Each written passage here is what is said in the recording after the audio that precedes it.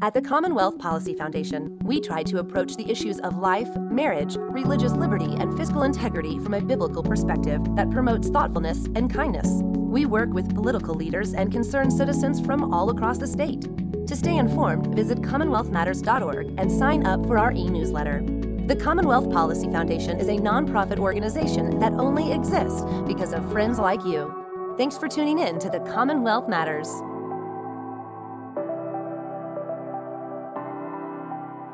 Welcome to the Commonwealth Matters. I'm the host, Richard Nelson, and we have a special guest in the studio with us, Wayne Lewis, the Commissioner of Education for Kentucky. Wayne, welcome to the program.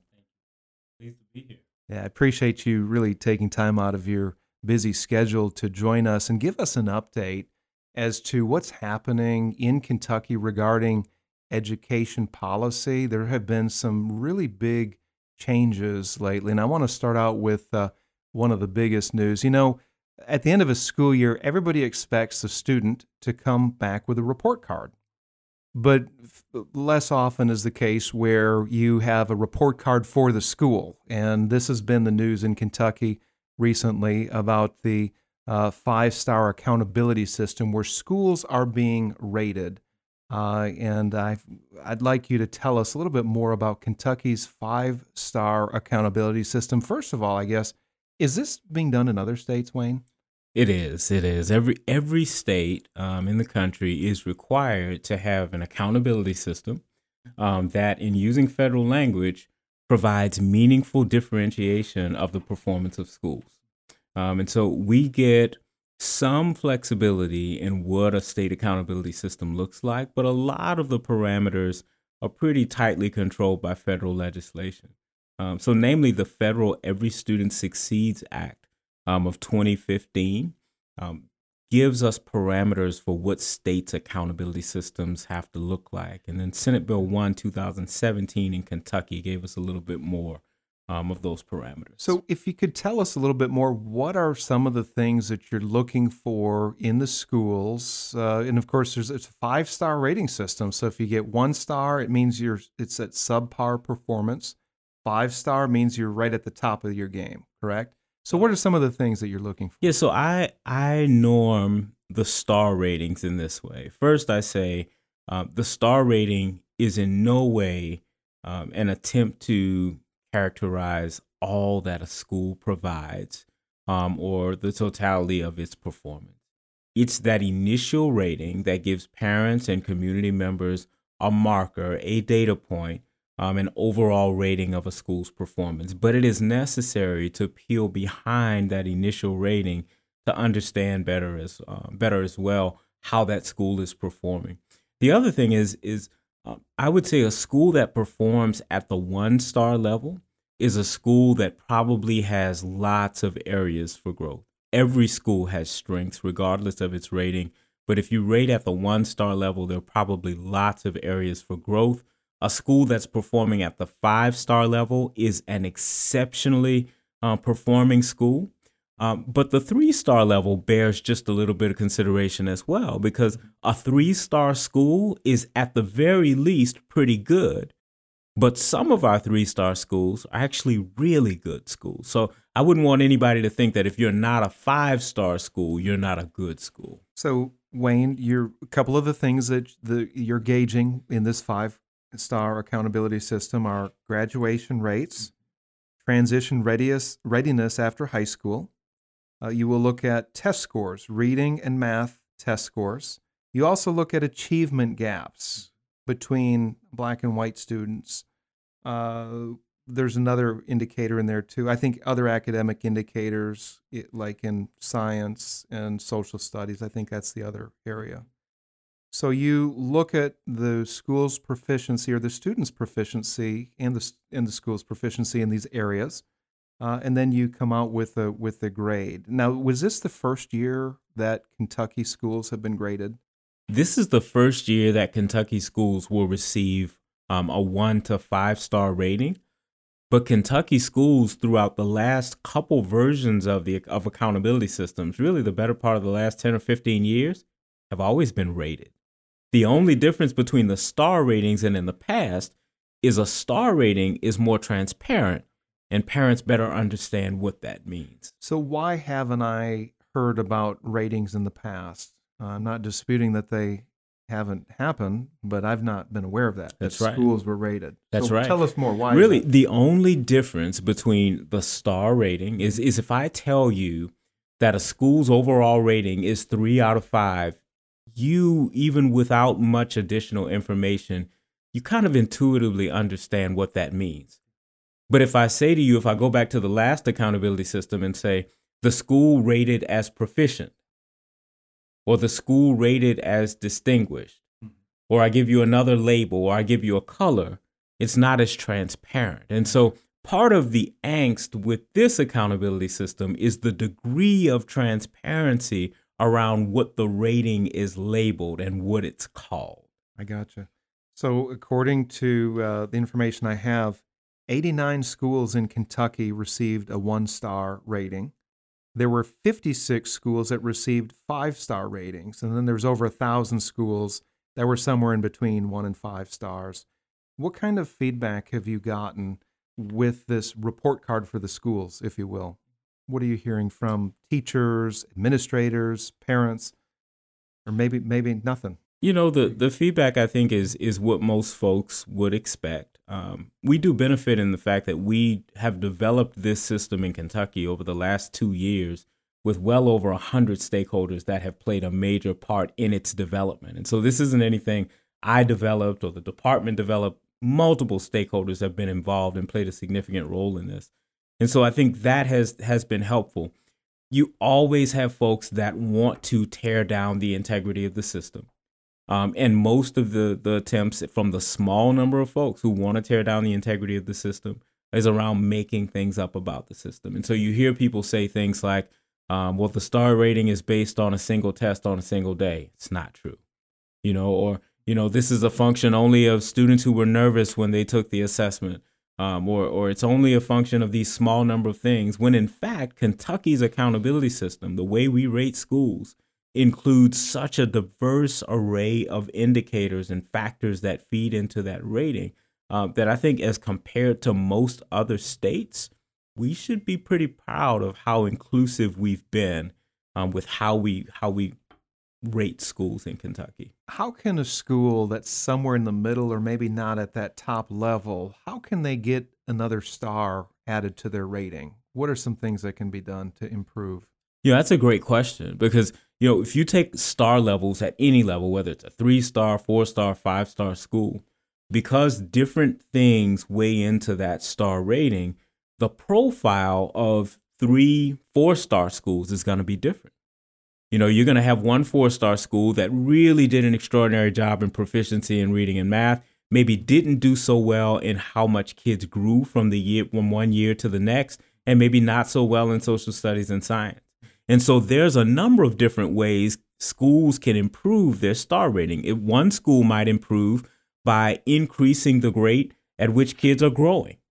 Another school might improve at the high school level by increasing the percentage of kids who are transition ready, or what we used to call college and career ready, or improving scores in social studies and science, improving your graduation rate. Any of those things that you improve are going to have a bearing on what your overall star rating is.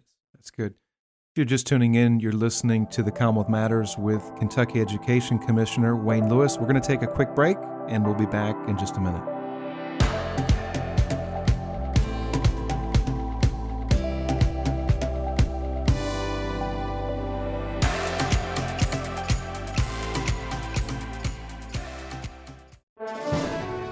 Hey, Richard Nelson here. Did you know that there's an election coming up? And according to some projections, the turnout is going to be low, somewhere in the low 30th% range. This means that only about 1 out of every 3 eligible voters will get out to the polls to vote this November the 5th. And this is unfortunate on 2 accounts. First, our freedom depends on our involvement and our vote. Second, it's a really important election. Races for governor, attorney general, and other constitutional offices are on the Kentucky ballot, and the future of our Commonwealth is at stake. To learn more about the candidates, go to CommonwealthPolicyCenter.org. That's CommonwealthPolicyCenter.org. Inform yourselves about the candidates, then vote your values on Tuesday, November the 5th.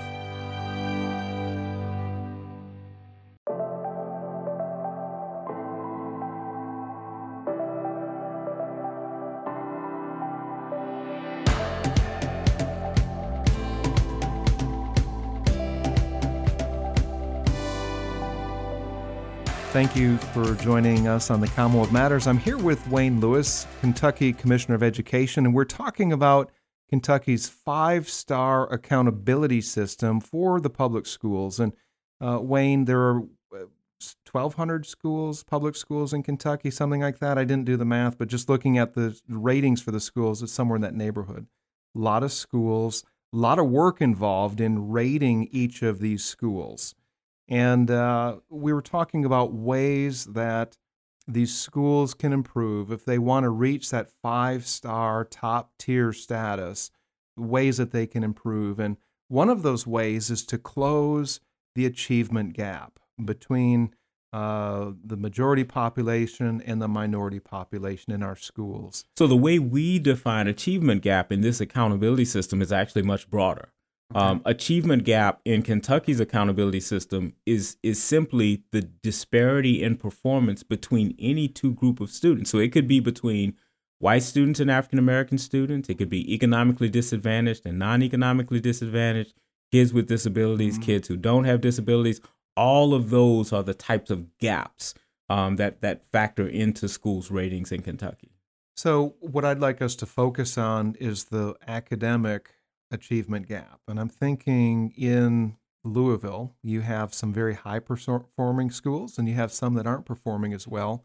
According to Insider Louisville, there was a report that they issued recently, or a statistic they issued.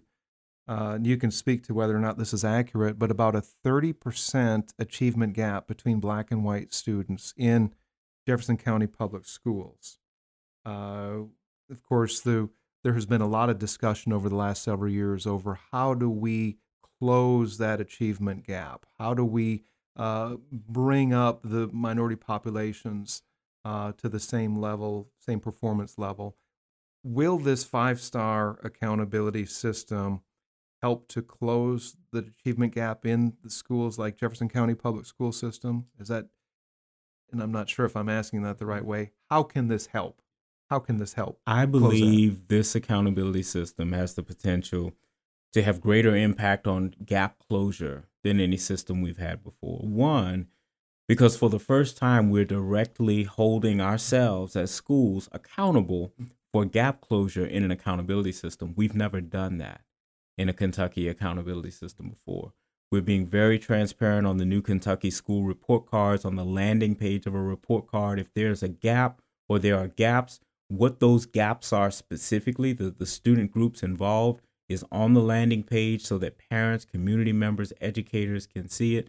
And I'm already beginning to hear how spotlighting those gaps and the impact that gaps have on star rating is causing schools and districts to ask some critical questions about how they can change their approaches to meeting the needs of specific groups of students. So I don't believe any one factor or any one lever will lead to gap closure, but I believe this one tool has the potential to be pretty influential. I want to talk a little bit more about that achievement gap, especially in our inner city schools. What other things need to come into play to help close that achievement gap? Because the teachers, the school system itself is one part of the puzzle. Having a good, dedicated teacher in the classroom is another part. What other things will contribute to a student's success in the classroom? You know, I do, quite honestly, and I'm criticized for this quite a bit, and I'm okay with it. I focus on what schools can do. And the reason I focus on what schools can do is because kids come to us, especially across this Commonwealth and in high-poverty urban communities like Louisville, with incredible challenges. Right, with difficult home situations, difficult economic situations, violent communities, and very similar, you go into our Appalachian community where you see and kids experiencing poverty unlike anywhere in the United States of America. But what we know from examples in Kentucky, not just across the country, is there are schools and school leaders and teachers right here in Kentucky who are making gains for the very students that other schools are not growing. And these schools haven't given parents more money. They haven't changed where kids live. They haven't changed any of the other really difficult things that we acknowledge do impact student achievement. But they have said we will fundamentally transform our approach to teaching and learning and meet students' needs. And with changing nothing except the adult behavior in schools, you're beginning to see changes in student outcomes. That's fantastic. And what the direction I was moving in, and I appreciate that answer, was the input from parents. The student needs to have a supportive home life. They need parents who are reading to their kids at a young age, and that are when the child goes to school and brings back homework, that the parent is spending time with the student on homework and just checking to see, how'd your day go?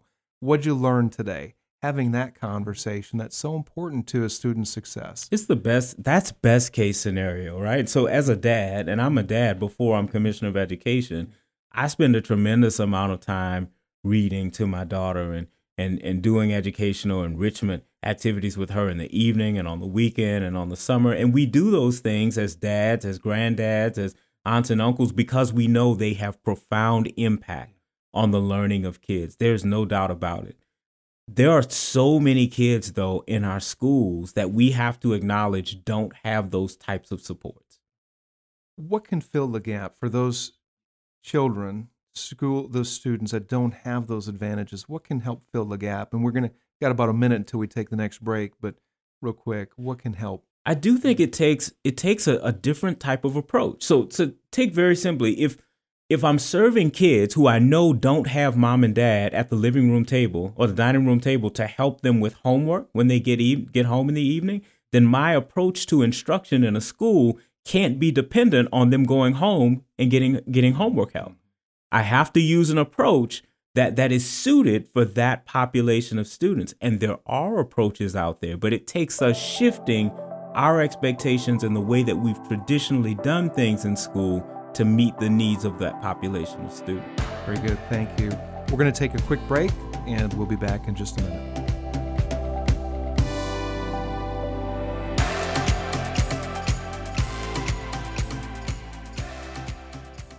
At the Commonwealth Policy Foundation, we try to approach the issues of life, marriage, religious liberty, and fiscal integrity from a biblical perspective that promotes thoughtfulness and kindness. We work with political leaders and concerned citizens from all across the state. To stay informed, visit CommonwealthMatters.org and sign up for our e-newsletter. The Commonwealth Policy Foundation is a nonprofit organization that only exists because of friends like you. Thanks for tuning in to the Commonwealth Matters.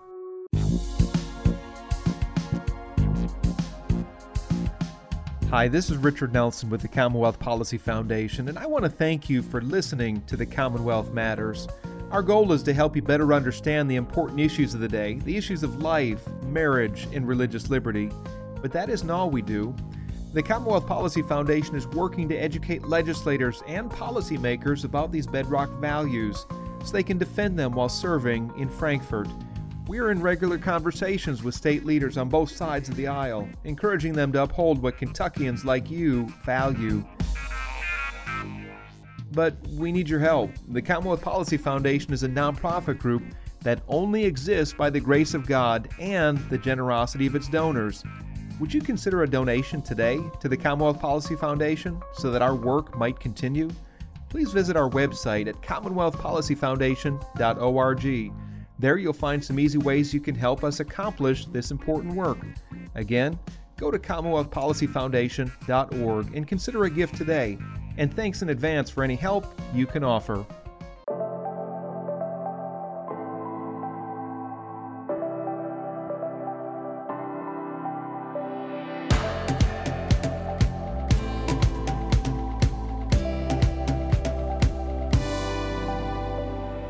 Welcome back to the Commonwealth Matters. I'm your host, Richard Nelson, and this program is truly being multi-purpose because we have Facebook Live going. We're recording for the Commonwealth Matters radio program, and it's also a podcast as well.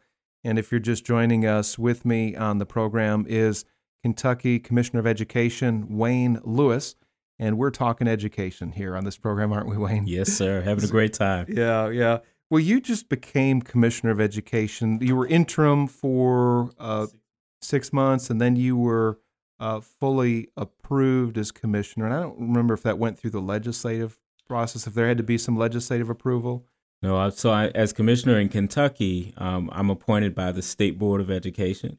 And so I just finished a calendar year as commissioner. Full commissioner. And I know that's a tough job. You are it's well over 1,000 schools in Kentucky. You work with administrators, you work with teachers. Of course, ultimately, Kentucky's education system is accountable to parents and to the taxpayers. So you've got a lot of different interest groups there. And I know you have a big ship to steer, so to speak. And it can be challenging as you deal with so many different issues. I want to go back to some good news, or share some good news that I became aware of about a year ago. Kentucky's high school graduation rate is near the tops in the country, upwards of 90%, which puts us in the top 10 in the country. Good news. Good news. So that's the good news. Now here's the bad news that I also learned was that about a third of the high school graduates, according to the Kentucky Department of Education metrics, are not prepared for that next level, whether it's college or career readiness. What has been done in the last year to close that gap? So one of the things we've done, this was really the first major initiative I undertook as interim commissioner, is making revisions to Kentucky's minimum high school graduation requirements. And folks, would say to me, why is it that you want to mess with high school graduation requirements? You have one of the best high school graduation rates in the country. Well, ultimately, I think the measure of whether we have a successful public education system is not what our high school graduation rate is. It's whether or not our kids are well prepared and finding success as they exit our public education system. And the numbers in Kentucky show us really clearly that our Kentucky high school graduates were not finding that success. In fact, 7 years after the Kentucky high school graduating class of 2010 had finished high school, only 25% of those students had earned a 2-year degree, a 4-year degree, a certificate, or a diploma. Only 25%. And that's in a time when we know that 80 to 90% of the jobs being created require some degree of post-secondary education. So we had to do something to transform what we were expecting of kids, and then change the way we provide instruction. So one of the things I've noticed in the last couple of years is that the community colleges across the state are offering dual enrollment. If you're a high school junior or senior, you can enroll in dual enrollment. So you can get high school credit and college credit for English and for math and maybe some other classes as well. And career and technical education. Career and technical education. So is this part of that, filling that gap or meeting that gap? It is a part of it. So two things happen with the emphasis we've had on dual credit. Is one, research shows us that kids who earn college credit while they're in high school are significantly more likely to matriculate onto post-secondary education and much more likely to actually earn a credential. And it's two-pronged. One is the actual post-secondary experience that we're providing for kids, we think has a way of helping to better prepare them for college after high school. The second piece, though, is the degree of confidence. No longer does it become, can I be successful after high school when I go to college? Because we have students in Kentucky now graduating with 10, 15, 30 credit hours, and in some cases an associate's degree, and they have had college success before they leave high school. It's no longer a question that whether they can go on and be successful. Wayne, how about the students that are not going to move on to college, the 4-year, or even a 2-year, but they want to work with their hands? They might want to be a plumber or an electrician. Is there something that's being done in our high schools to gear them towards a technical trade? What is going on for that student that is not going to go on the academic path, but they want to get out there and work in one of the trades? Yeah. So the first thing I think is really important for us to acknowledge, be honest with ourselves as adults and be honest with kids, is that that's going to be lots of our students. Lots of our students aren't going to go into degree programs or earn degrees. But the great news is most of the jobs that are available in Kentucky, really good jobs, are middle skill jobs, meaning they require less than a 4-year degree. And so we've put much more emphasis in our high school graduation requirements now on kids' preparation for the workforce with completing industry recognized credentials, completing career pathways, completing youth apprenticeship programs. You see those things in the graduation requirements. You also see them in the accountability system that we referenced earlier. So as we say that students are transition ready, on one side, that might mean the student met the CPE benchmarks on the ACT examination, but it also might mean that the student completed 2 years of an apprenticeship program, or the student earned an industry recognized credential. All of those things factor into whether or not a student is transition ready. That's fantastic. So does this mean that we could expect to see maybe more technical courses offered in our high schools, like basic electrician work or plumbing or carpentry, or which to some degree these courses are offered in high school? But what I'm thinking of is a fuller approach, or a more, more in-depth approach. So for those that are not going to go on to college, they can go on the technical path, and by completing those courses or that course of study, they will still get a high school diploma. I was hearing that you say that before. Yeah, oh, absolutely. Absolutely. Those pathways are built for students. It's a celebrated pathway to a high school diploma in Kentucky, just like a kid who's preparing to go to Yale. And those classes are being taught in Kentucky high schools. We want to expand them, but our bigger challenge, to be honest with you right now, is breaking the stigma around them. And that's the stigma for students, for their parents, for teachers, for guidance counselors, and understanding that many more of our kids need to understand what these careers can hold for their futures and explore those possibilities. I think, Wayne, one of the ways to break that stigma is to, number one, show the demand for these different trades. Number two, to look at some of the salaries. That's right. Because electricians are making pretty good money. Right. Diesel mechanics are making pretty good money. And we need these trades. And so that's a good thing to promote that. And Wayne, we are out of time, unfortunately. It's been good to have you on the Commonwealth Matters. Appreciate you joining us. Thank you so much.